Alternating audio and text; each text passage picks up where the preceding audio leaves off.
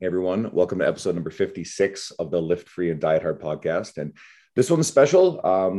I get to bring back the inaugural guest from the very first incarnation of this podcast.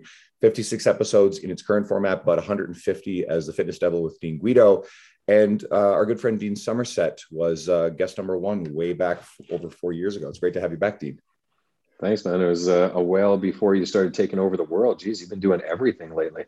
It's been kind of a fun ride. And the irony in it all is you absolutely have been the role model in many of those facets where, it's a public speaking appearance recently, or certainly all the writing for major publications and, T Nation.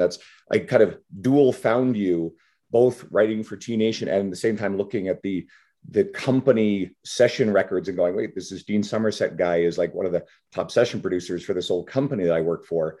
He's also the T Nation guy. Oh, they're the same person. Very cool. So I've done so much of your continuing education over the years, and no, you've quite genuinely been a significant role model in a lot of this process. And this is my 11th month of my 11-year anniversary. So it's been quite a long ride. Got to go buy a lotto ticket, man. If it's the 11th month of the 11th year, just need the 11th day, and then that's your lucky lotto ticket day. I hadn't thought about that. And you know what? I didn't do the math on which day starts, so I should have figured out which was the 11th day. Might be too I hope everybody listening knows who Dean is. Dean's fairly well established in the grounder fitness industry. You're kind of a mobility injury rehabilitation expert, amongst many other hats that you wear. And but I want to bring you on today. It's been a really long time since I've had you. And I already sort of alluded to the whole thing about, you've been a major, part of my, the path that I've set myself on. And you started in the industry. How long has it been now? You're still a pretty young guy, but you've been doing this, script up on 17, 18 years, almost 20? 17 years. It was 2004 when I started into it. So I'm at the stage where I'm telling people to get off my lawn, and back in my day, and we didn't have the book face back then. So, I'm old enough to be able to remember pre-social media days. Well, you allude to exactly where I wanted to go with this. So you built a brand name and a reputation, a career in public speaking and writing before social media was a thing. And now obviously social media is rather ubiquitous. And there was the road that the community that came up through in your generation. Funny saying that because I'm actually a little bit older than you, who wrote for things like T Nation, who wrote for the other publications, and that community of established and known professionals all sort of supported each other.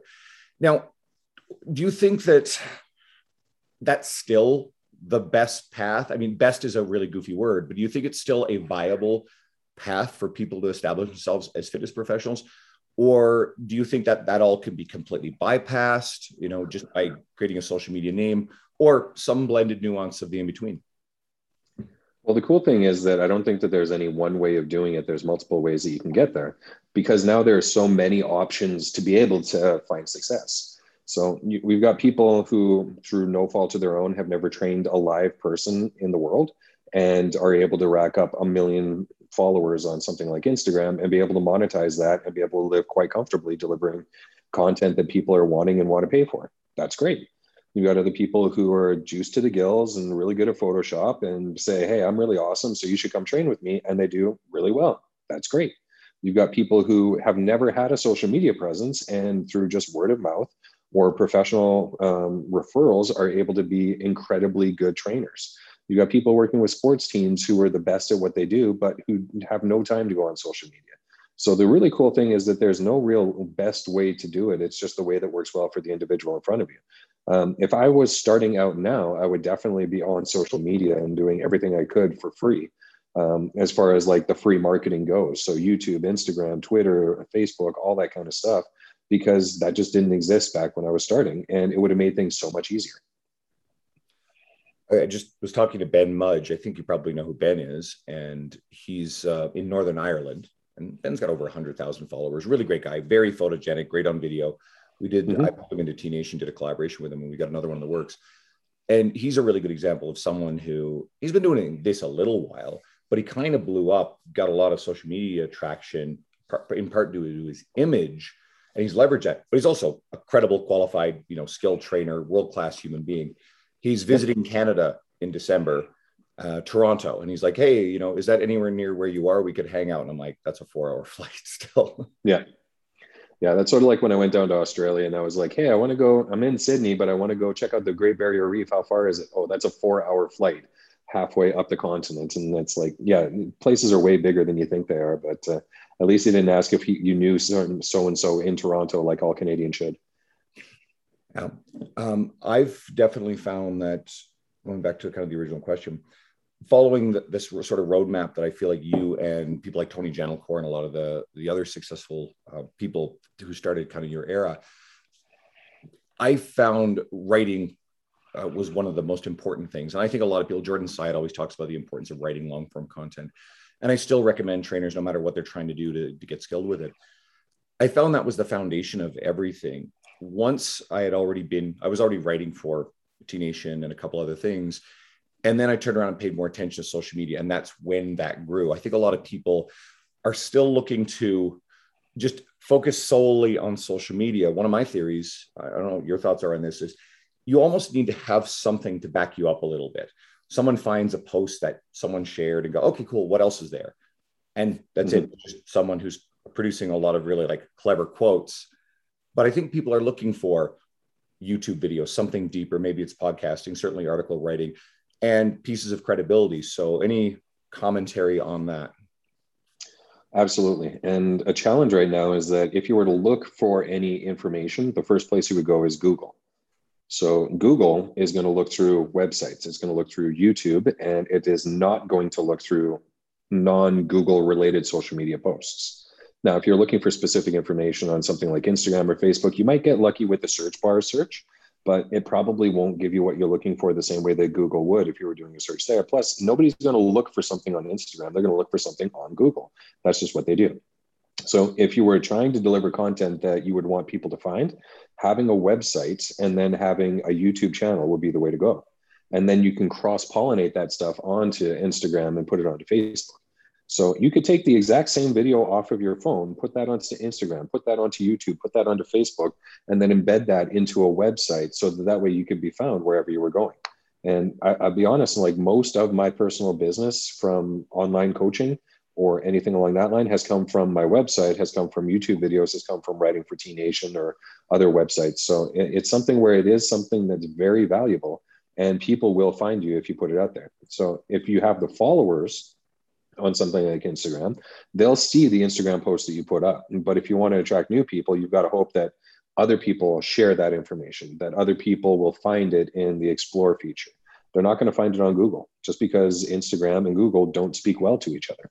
So you want to be found where people are looking. And that's one of the hardest things for a lot of people to understand is that if I'm looking for something specifically, I've got a way of finding it. And if I can't find you, I'm not going to find you. And I think most of the people who we've seen who are, I tend to think in terms of like credible, evidence-based or reputable parts of our world, even the ones, especially the ones who have larger social media followings, Jordan Syatt is a wonderful example, have been doing all these other things underlying that way before that their social media blew up. Jordan knows his social media, but he's fantastic on video. He's been doing that for a very long time. He's been writing articles since he was in university. Instead of doing his university coursework, building his website, he's interned with Cressy Sports Performance and Westside Barbell, and he's knows the who's who of the industry. And there's another thing too, is just getting out and actually meeting people and networking. There's so much more depth and richness to creating a brand and a successful career in this business than to just master your social media. I mean, I still think it's really valuable, but I think it helps you grow your social media if you have more depth behind it for people to dive into. A big part of that's also finding your voice. And I don't know if you've seen any of Jordan's original stuff that he put up on YouTube where he's standing there in a polo shirt and trying to sound clinical. That wasn't him. That wasn't good. That wasn't the stuff that he was comfortable with. He was trying to be somebody. And it took him a while to find his voice and find what he was most comfortable doing. I went through the same process. And I know a lot of people have done the same thing where they try to say, I think people want to see this and put that out there versus saying, here's who I am and putting that out there. So it's going to take time for a lot of people to figure out what their voice is and what resonates with people effectively. Once they can figure that out, they're going to reach people more authentically than trying to be somebody that they're not. He talks about having early in his career written articles to try to impress Eric Cressy. and how misguided that idea was. Yeah, it's not going to work that well. I mean, you're not going to out anatomy Eric, and you're probably not going to out strength knowledge somebody like Westside Barbell. What you're going to do is put your information out there with your spin on it, your take, what works well for you with your personality. That's about it. So I would say that, someone like Eric, and I want to ask your opinion on this, would be more impressed with someone who is doing a better job of writing to the end user, the general population, not to him. What impresses you when you're seeing emerging fitness professionals working on their careers? What do you look for? Well, obviously, authenticity is kind of a big thing. So you can see through somebody who's trying to be something that they're not. And there's a lot of people who will put out like, oh, here's the trend, I'm going to jump on the trend. So that's fine if you want to do that once in a while. But if you just make it about chasing trends, then you're going to get lost in the mix of everybody else. Sohee Lee is somebody who's a fantastic example of someone who's found their voice and figured out what resonates well with what they're great at, but also what their audience is looking for. So she's got a really good style of developing content. Spencer Nadolsky is another one. He's a physician who's essentially calls himself a meme doctor because all he does is put up funny memes, but then he relates that back to clinical insights. And he can talk to you about cholesterol and particle size in the most finite detail, but then he shares a Squid Games meme. And it kind of relates back to all of that information to make it something that's digestible. So if you're incredibly smart at what you do, you found that academic brain, you've got the numbers and letters behind your name that means that you know what you're talking about, it's going to be the hardest thing in the world to reach people who have no idea about what they're talking about. There's still people out there who think that eating celery is going to help them to lose weight. So I don't doubt that it's a part of diet, but just eating celery isn't enough to lose weight. There's going to be people out there who still think that if they lift anything more than 3 pounds, they're going to get big and bulky. And it's just not going to be the case. I mean, 3 pounds is a really good bag weight to carry your wrist wraps to be able to get into the gym to go bench press your max, but it's not really going to be something that's going to cause you to get big and bulky. So we have to meet people where they're at in a way that disarms them, either through humor or through acceptance or through whatever, and helps them to start opening up and releasing some of their guards to make it so that they're able to accept new information that we're putting out there, trust us as trusted sources to put out that information, and be willing to make change in their life based on the information we put out there. Numbers do not do that for most people. And Spencer and Sohee are phenomenal examples of what we were just talking about. They both grew fairly quick and large social media followings right around the same time Jordan did. 2017, infographics became this big thing. Mm-hmm. But Sohee has a book. I think it's Eat, Lift, Thrive. Spencer's got the fat loss prescription, his book. They've both been established educators. So he's had podcasts. They both have written a lot of articles. They both have been on the public speaking circuit for a while. There's a lot of underlying hard work, a lot of education as well. It's another piece of credibility. And they didn't just become social media darlings first. No, I mean, Spencer's got an MD. Sohee, I think, is either finished or is finishing her PhD. So they both have the academic chops to do what they're supposed to do. And they were able to find a way to meet people where they're at. So great. That's awesome. Those are fantastic examples of people who I think are continuing to blow it up and who will continue to blow it up. And if you're going to model yourself after anyone, those would be the examples to model after. Absolutely. And then there's the professional relationships. Like Sohee very much earned this all on her own, but she also happened to be working with Layne Norton early on, which got her a little bit of extra attention, which led to a lot of stuff. And then people embraced Sohee for the quality of her information. Spencer very much had relationships across the industry. I mean, Sohee and Spencer are very good friends over the years, supporting each other. But Spencer now is part of Renaissance Periodization. He's had a close relation with those guys, which just further expands his brand. So it's way more than just social media, but both have leveraged social media to do phenomenal things with their careers. Absolutely. I mean, social media is a tool, but it shouldn't be the entirety of what you're trying to do. Because eventually, like, social media followings are fantastic, but sooner or later, you got to get paid. If you got 1 million followers and you're broke, what's the point of that? I mean, you should be able to say to your followers, here's what I do as a profession, and here's how I can help people. Now, if you want that help, here's the cost associated with it. What are we going to do? So if people want to follow you and not ever pay you, great, that's fine. There's not a problem with that. You can still give them high quality information and give them a lot of value for their follow. But eventually there should be a point where you're able to say to people, hey, so I'm a professional. I actually am really qualified at what I do. I think that I could offer a service to a lot of people. Here you go. What do you think? And then expect to be paid for it. That's wonderful. You've used YouTube to a certain degree. You've got a fairly big library of YouTube video, but I don't think that was the main vehicle that you worked on to kind of grow a big audience with it. I think it's been more of a functional tool to complement everything else, particularly your article writing.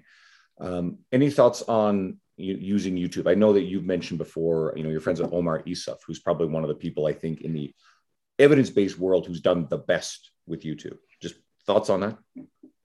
Yeah, I mean, for me, it's just primarily been a content tool. So it's been something where I just try and kind of put up coaching videos. I use it a lot for my online coaching platform. And I've actually parlayed my online into my in-person coaching too. So a lot of my clients now, instead of me doing just like a paper book, I actually have an app set up so that I can give them programs and they can take on their own. I can log and see how they're doing things. So the YouTube videos are set up as coaching videos for that app, but it also works as content for website, for blog posts. But I mean, it also is just a tool that I can use if a client's like, hey, what do I do for this exercise? Here's the video. Here you go. Enjoy. So rather than me trying to explain it out or draw a stick figure, I actually have a video of it where I actually walk them through and coach on, say, do this, don't do this, do this. But I mean, I definitely underutilize it compared to a lot of other people. I don't even check the comments on it just because I don't care. And like if somebody wants to comment on a coaching video that's not meant for them, great, whatever. If you ask questions, I probably am not going to look at it just because I've got 17 other ways that people ask me questions. So that's one that I just don't look at. So if I haven't responded to your question or comment from 2014, sorry, I'm not going to. It's probably because I just haven't seen it and I don't even know how to check it. But people like Omar are doing fantastic work because he's humorous. He delivers great content in really relatable forms. He reaches out to people who are awesome, has them appear. I mean, I was in Toronto a couple of years ago at an FRA certification for functional range. And he saw that I was going to be there. He's like, come into town and let's film some content. I was like, okay, cool. Here's a guy who's got 1 million followers who wants me to be on his videos. Awesome. Great. So he got the benefit of new content and was able to get a little bit of expansion on my name. So it worked out really well that way, but he's done a fantastic job. But there's a lot of other people who are doing really fantastic work too. One thing to consider is that that's where a lot of people are going to learn things, whether it's fitness, whether it's virus stuff, whether it's politics, whether it's whatever. That's where people are going to learn about stuff. I mean, anytime I have a question about what do I do with my house, it's like, I've looked up how to fix my dishwasher. I've looked up how to fix my washing machine. I've looked up how to find the battery terminal in my car so that I could change the battery. It all goes through YouTube. So when people are looking to learn stuff, that's one of the primary resources that they go to. I asked my 20-year-old nephew, what source of social media do you look at the most? He said YouTube. I asked him about Facebook. He's kind of cringed. He's like, why would I do that? Like, that's where my aunts and uncles and grandparents are. Why would I want to go on Facebook? I was like, okay, fair enough. So YouTube it is if you want to learn stuff.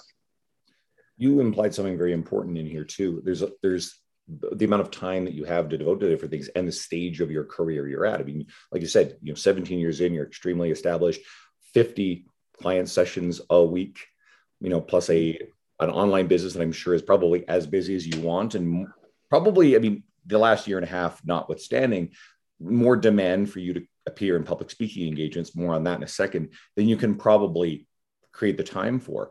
So there's a certain point where for you to go out and, try to, go and work intentionally at your Instagram to try to reach 100,000 followers, that probably doesn't serve you or have much value to you.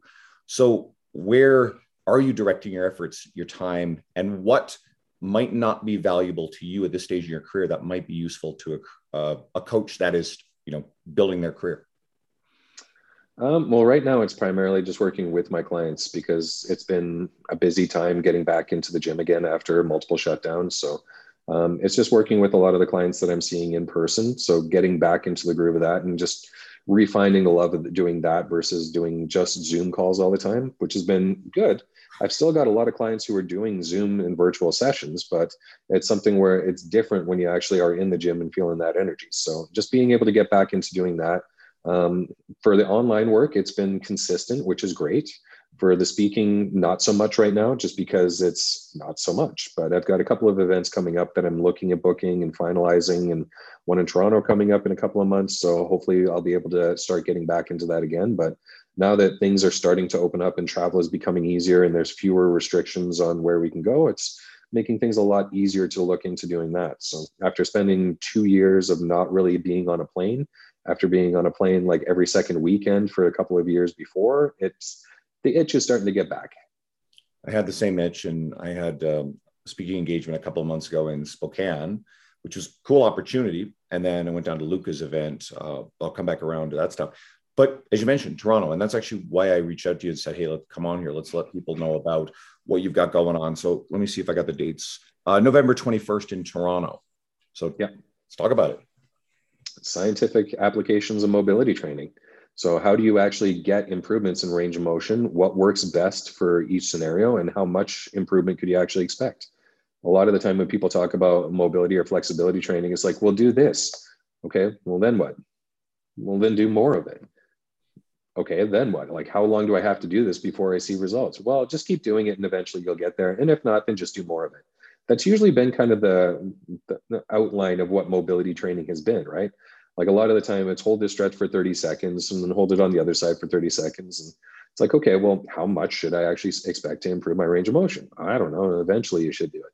If I was to say to somebody, if you squat 3 sets of 5 reps twice a week, how quickly should you be able to see improvements in your squat? We should be able to have an answer for that. And it might not come down to saying, well, you're going to see a 5 kilogram increase in this week. But we should be able to say, okay, well, based on normative features, if you did that workout, you should be able to see an improvement in your squat weight within 2 to 6 weeks. That's not unheard of, right? We should be able to see improvement in that. So if I'm not seeing improvement in my range of motion, why? There's a lot of conflicting information in the body of research out there, and a lot of really poorly done studies. So you have to dig into it and kind of look at it from different angles compared to what's actually going on. So when I looked at a lot of the research, and I went through about 500 papers on mobility or flexibility training, and found that there's a lot of stuff that doesn't really benefit you and a lot of stuff that really does benefit, but people don't really talk a lot about. So if you're going to do something like a static stretch, try to contract the muscle at the end position. That produces like way better results than just doing a static stretch. It doesn't have to be a hard contraction, but just like if you're going to do something like a hamstring stretch, lean into that and then try to push your heel down hard. And then just hold that for like 10 to 20 seconds. You'll get way more out of doing that than just a static stretch. If you want to actually do like any kind of adjustment to the joint itself, you're probably going to look at way longer stretches. Like I'm talking like 6 or 8 hours of stretching. And that's not even an exaggeration. Like a great story is my wife dislocated her elbow a couple of years ago, and she had to wear a brace that pulled her into end range flexion, and she had to wear that for 8 hours, take that off, and then wear another one that pulled her into end range extension and to wear that for 8 hours every single day for a couple of weeks to progressively regain the range of motion in her arm after it became fibrotic.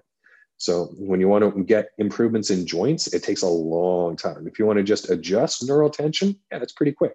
But when it comes to actually improving mobility training, learning how you can actually assess an individual's mobility or flexibility, figure out what the limiting factor is, and then give them the appropriate modality to see improvements, that's something that's not really done that much. So that's one of the reasons why I wanted to put this course together. And it's only a 1-day course, which is fantastic because a lot of people have very short attention spans. Well, like just listening to this stuff, I'm like, we can't even do this stuff justice in a short podcast. So, I believe in your stuff. I put my money where my mouth is numerous times. With our old company, I went to tons of obviously free course stuff, but I would go and pay to spend 3 days doing post rehab essentials, or go and see you and Tony teach the complete hip and shoulder blueprint, or whatever more complete hip and shoulder version that you guys have concocted in time. Or something that changed my career completely was traveling to the Kansas City Fitness Summit in 2017. And that's where I met Spencer and Sohi and a lot of other industry people. But I went down because you're presenting, right? P2P's presenting, Mark Fisher's down there.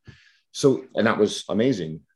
So I believe in your stuff. Now, I don't believe I can make Toronto, unfortunately, because I just came back from Seattle and I have to go home to see my folks in Newfoundland in very early November for about a week.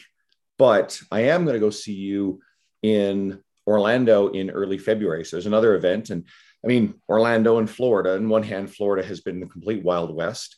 On the other hand, Florida's probably not a place that's going to cancel anything, given the way that they've been approaching things. And my hope is that shit settle down a little bit.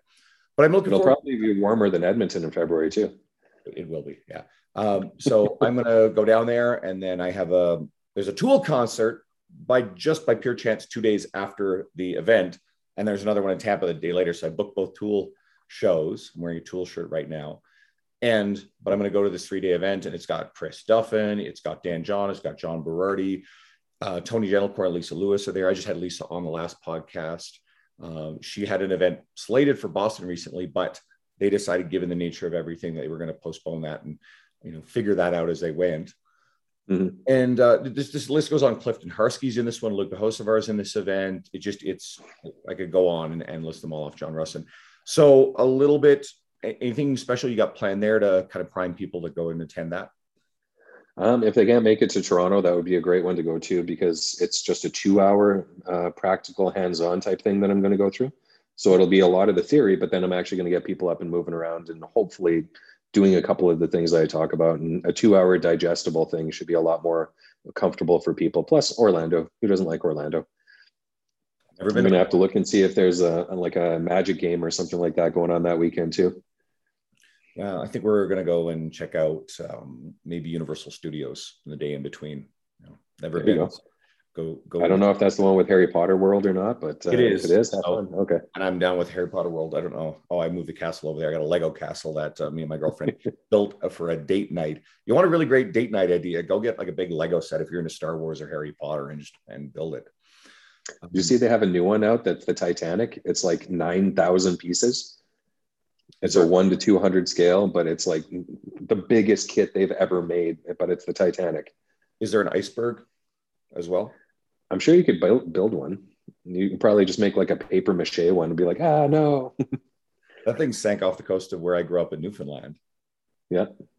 That I can't even imagine. And I guess one of the challenges with building Lego shit is then where do you keep it all once it's all assembled? You need an entire display for it. I mean, one of my clients, the Star Destroyer, the Star Wars one, and that thing's massive. So yeah, you got to put stuff on display. Yeah, I mean, you work that hard on something, you got to show it off. You got any Lego in your house? None. We have too many dogs that like to chew on stuff. So, I mean, yeah, we want to make sure that we don't have dogs winding up with missing pieces that we then have to go to the vet for. Ozzy doesn't. My cat doesn't eat Lego, thankfully. But you do have wrestling belts everywhere in the house, right? Just the one. I mean, there can only be one championship belt, and that's just down in the basement. Okay, fair. Well, another thing I wanted to talk about too is I remember a little while back, I can't remember the exactness of the post, but you said something about you were improving a lot of little aspects of your finances, personal, professional, business costs, that sort of stuff, and rolling it up all into paying less for some of the services that you were signing up for. And we know that personal trainers, we're as a industry kind of awful at this stuff. I have my formal education is actually in business and finance, so it's a little bit of a different perspective, but most of us don't. So any thoughts on what trainers should be looking at when it comes to managing their businesses or their personal finances? They work so hard to make the money. Yeah, I mean, part of it just comes down to knowing where the costs are and what the costs actually look like. One person who would be a great Instagram follow is Ramit Sethi. So Sethi. He's got a great book, I Will Teach You to Be Rich, which is very much like what I've talked about with Spencer and Sohi, taking really complex information and then funneling it down and saying, here's what you need to know. So if you're able to look at the actual cost of the stuff that you're paying for, it makes a big difference. And I don't just mean like, what's the sticker price on it, but let's say you wanted to go out and buy a new vehicle. And the person who is selling you the vehicle says, well, you can do 3 years to pay it off or 7 years, but the 7 years will be way lower payments. A lot of people will be like, well, 7-year lower payment, cool, I can pay less and have more of a vehicle. But the total cost of that vehicle over 7 years with compound interest is probably going to be like $10,000 or $20,000 more. So it's a matter of saying, okay, well, what's the actual cost that I'm paying for things in addition to what are you actually getting out of it? If I'm paying for a $30,000 vehicle and it costs me $50,000 to get that $30,000 vehicle, that's not really saving me that much. So if I'm able to do stuff like I've got an online system for my coaching clients. It's a set fee per month.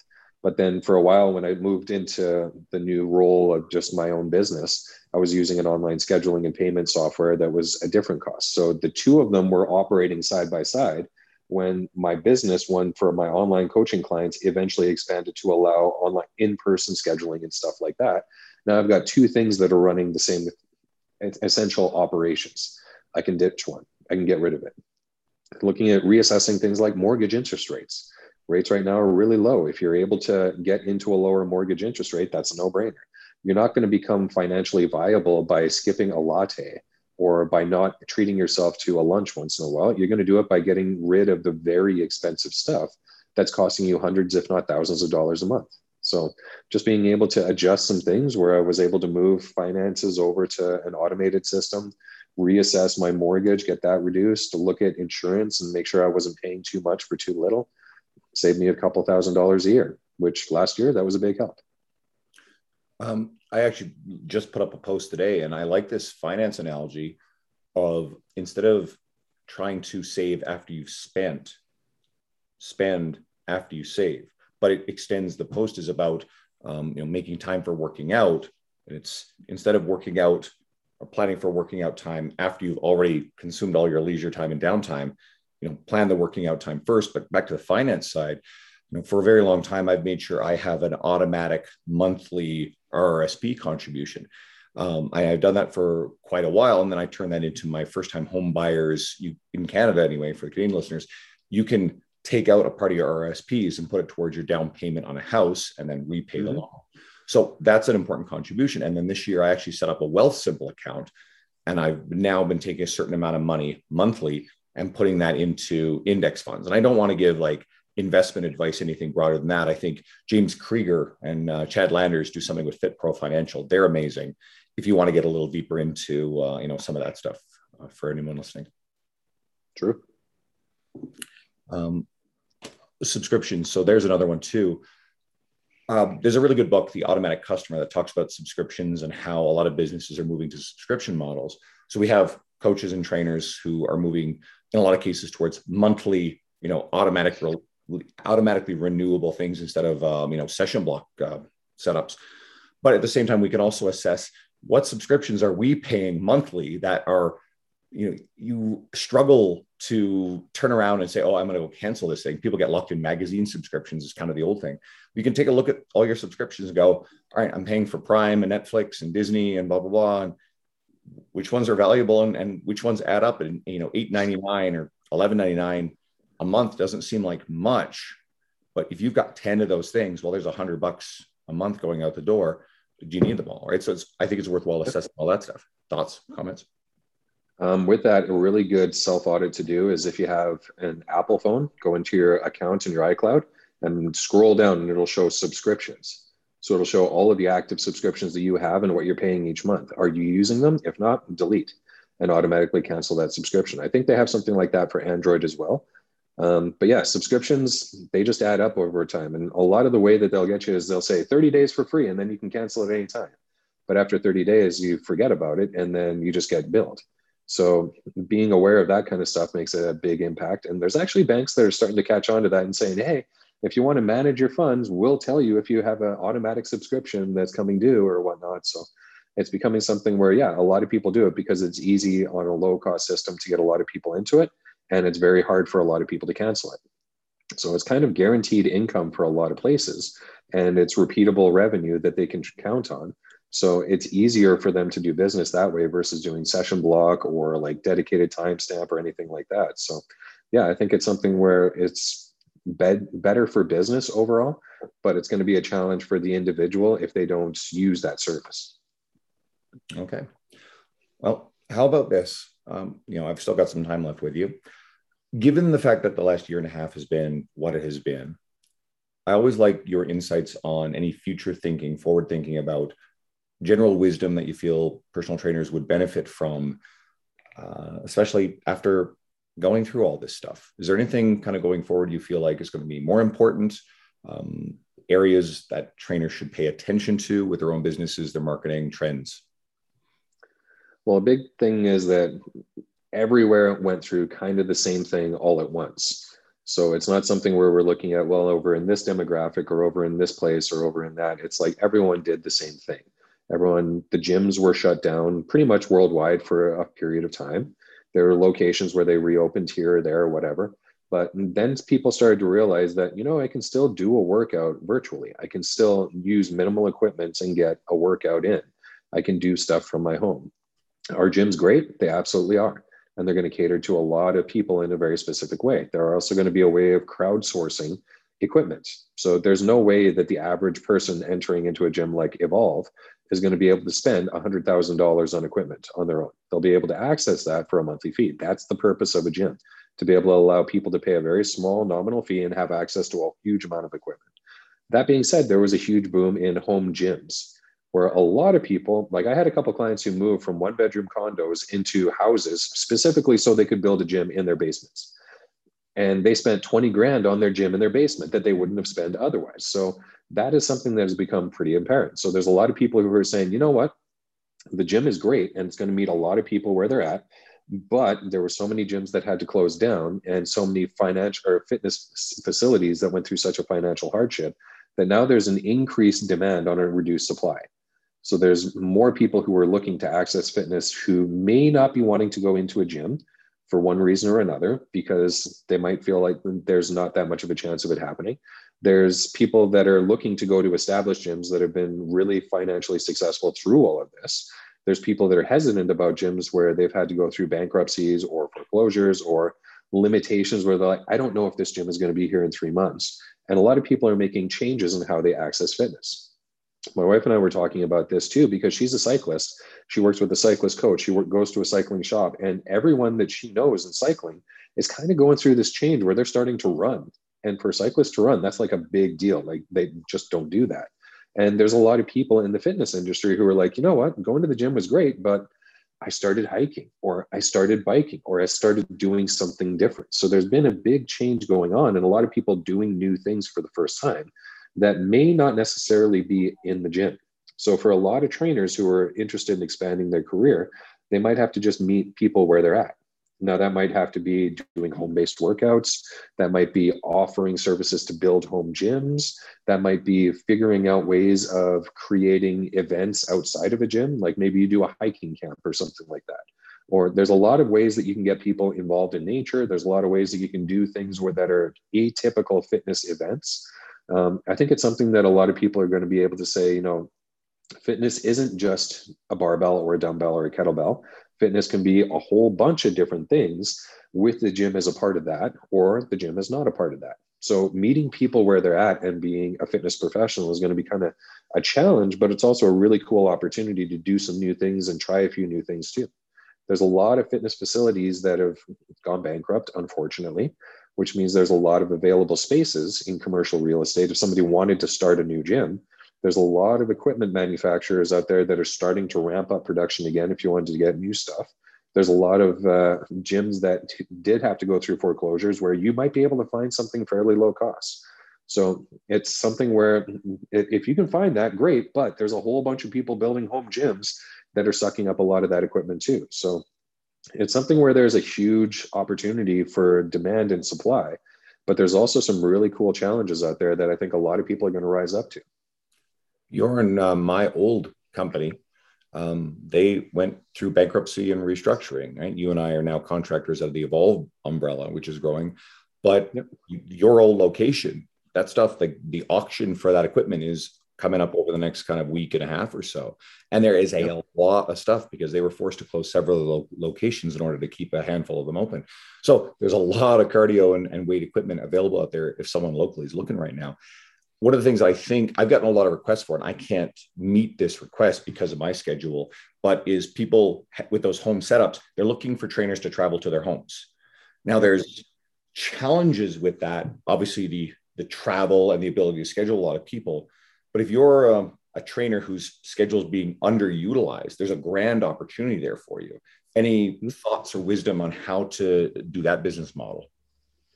It is possible. And I know that there are quite a few businesses that do in-home training. I've had a couple of people that I train who are trainers who say they don't want to do it just because of the security issue. So they think if I'm a female going into somebody else's home, that's a big security risk for me. I'm not comfortable doing that. There are some people who are like, yeah, that's fine. I'll be able to do that. Outdoor workouts are an option for a lot of people too. So great, whatever. If you have a home gym where you're able to have people over to train in your home gym, that could be an option as well too. It might also come down to whether or not you need a specific business license for that facility, whether you need to do any upgrades or renovations to your place to make it meet up to city requirements. So you might also just operate under the table. Who knows? I'm not going to say that one way is best versus another. That's the cool thing about the fitness industry right now, is that we're all in a large adaptation phase. So we're finding what works and we're going to figure out where the dust settles. But at the same time, all of this challenge has brought a lot of opportunity if it's something that can be realized. Cool. Yeah. I during all this sort of stuff, I set up a home gym, and certainly saved my life in terms of my ability to keep my workouts going. And I found that I really love the balance. So I was going into Evolve at, I'm not one of those 6 a.m. trainers, but I was going in 9 or 10 o'clock to start, and then working till 8 or 9 o'clock in the evening, and then going and working out if I bounce over to Good Life for just to get out of the gym, because I've been in the same building all day. And what I've settled into is I now go into Evolve from about 10 to 3 or 4. And I come home and I do some evening sessions.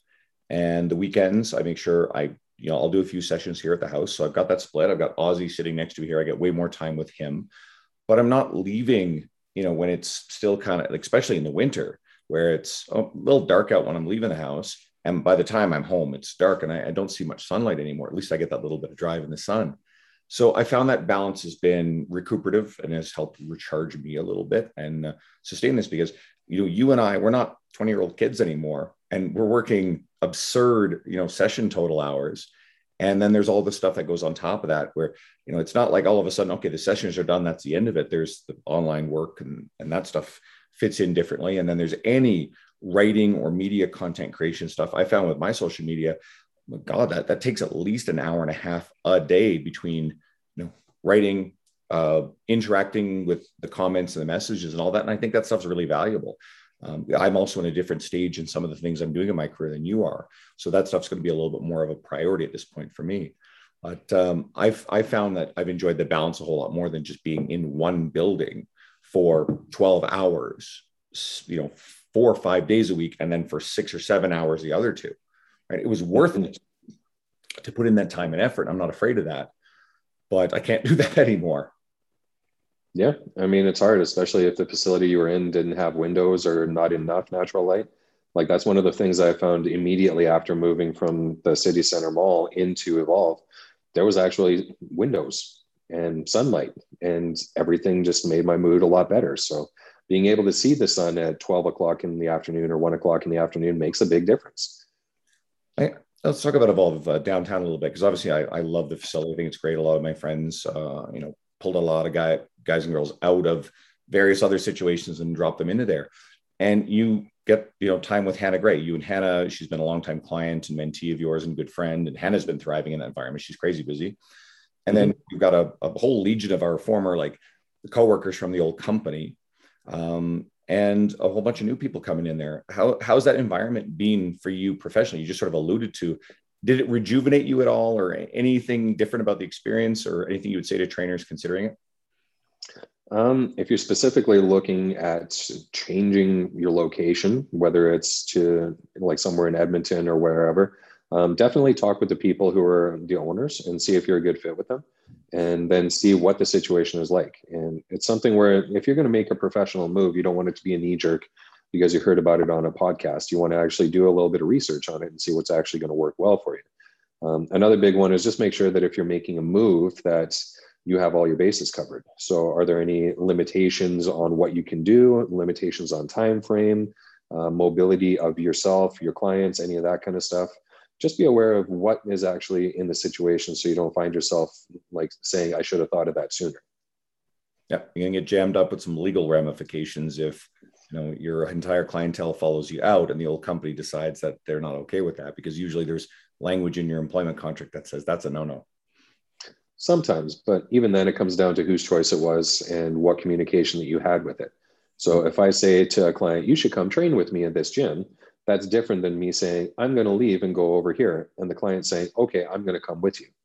So very different situations on that. One is solicitation, one is the client's right to choose.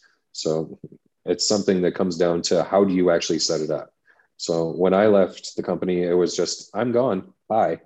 And I handed a list of all of my clients, their contact information, who I thought would be a suitable trainer to work with, each of them, to the manager, and walked out. So then it was a matter of rebuilding the clientele. And the clients that did want to come with me were able to find me because they had my contact information. But it wasn't something where I reached out to any of them. It was just, okay, here's where I'm going to be. That was it. I had more lead time. So ultimately, I just honored all my obligations. I trained everybody down to zero. And then I picked an exit date, and I knew that, okay, I can't continue to be in this environment anymore. And I went there. And of course, the same thing, everybody had my contact information, and the entirety of my clientele said, no, our relationship is with you. We want to come and train with you. So I was able to continue on fairly strong. So yeah, I think the key there is the strength of the relationship you have with your clients. I think sometimes these companies can have this idea, I mean, legally, they certainly think so, but they think morally and ethically, well, they own the client, which is a very short-sighted attitude for a company to take, when in fact, it's a trainer who's been putting in all that time and relationship. And as a trainer, if you build those relationships, in the long run, your clients are going to be very loyal to you and want to stay with you if you move. I don't recommend moving frequently. That can really that'll just piss off your clients, and that'll damage your business. So if you're going to make a move, like you said, Dean, really think strategically, look at what's in your long-term best interest. I've made one move in my entire career, and that was it. And I have no intentions of making another. Yeah. When in doubt, talk to a lawyer. That's what they're there for. They'll tell you what to do and what not to do, and if you're open to liability or not. So talk to them, and it might cost a few bucks to start with, but if it saves you a few thousand down the road, great. More than worth it. Well, I really appreciate getting you on here. It's been great to catch up. I know you and I haven't had much. We've both been really busy, and the world has not exactly facilitated a lot of this stuff. And we unfortunately weren't able to pull off the our event in the last 2 years, given everything. We still have. I get a lot of questions about, what's the plan with the Evolve Canadian Strength Symposium. We haven't sat down to go over it. I think I'll leave it at this. We would love to be able to do it sometime in 2022. That is certainly my intention. We'll have to look at scheduling, what's going on in your schedule, what your events are. And if we're able to bring it to everybody, we want to do a really killer job. But the first year went off great. So I'm committing to exploring it to the best of our ability. And if we can pull it off, amazing, because it's something I value. It might just have to be the Andrew Coach show too. Well, if that's what we have to do, but, we have a third partner, John Chung, although he won't get up on the stage. He'll just send a manager to organize pulling the strings and make sure that it's all set up and lend the name behind it and make it so that it actually runs. It's kind of a big deal. Well, it wouldn't feel right if you weren't a part of it, but we'll talk, and ultimately if we have anything tangible, we'll update people. But it's going to be well into 2022 before that's a reality. Dean, thanks for coming on. I appreciate it. Let everybody know where they can find and follow you, and get more details on the Toronto event in November. If you like the website, it's deansomerset.com. If you're on the gram, it's DSomerset1. I've actually got 2 accounts. The first one is an old one where I can't remember the password for it, so don't click on that one because I don't think I've touched it in like 5 years, but DSomerset1. For the Toronto events, it's November 21st. We have continuing education credits available for it, and it's a one-day event at Bang Personal Training on Queen Street in downtown Toronto. Awesome. And for anybody listening, I hope by this point you've been already following Dean. If not, I can't recommend Dean enough. Literally, like when I talk about the people that I respect the most, who've had the greatest influence on me professionally in terms of the education I've gotten, Dean is absolutely number one, top of that list. So I can't thank you enough for all the stuff that you've done for my career. So guys, go follow him, plug in with him, engage with him. Don't comment on his YouTube expecting a response. He's not going to respond. And for anybody who, if you're listening to this and you haven't yet contacted me, or if you want to ask me questions, I'm always accessible to it on Instagram, especially at Andrew Coates Fitness. Go follow me there. If you're just somehow finding this episode for the first time through Dean's Media, This is, I think, your fourth appearance. I know you were on 3 times in the old format. You guys can scroll back down and see those. You'll listen to Dean Guido ramble incoherently at times with interesting additions to the conversation. Dean is fantastic. He's doing really well. God, I don't know how old his kid is now. His kid's got to be approaching a year old. His life has changed. Probably, yeah. Yeah, he's doing well. And and maybe if you like what you see, and a lot of other fitness professionals like Tony Gentlecore and Lisa Lewis and Friends of Dean's, Sohee Lee, Spencer Nadolsky have all been on, maybe you'll stick around and check out more. So thanks, Dean, so much. I really appreciate it. My pleasure, man. Thanks for having me on again.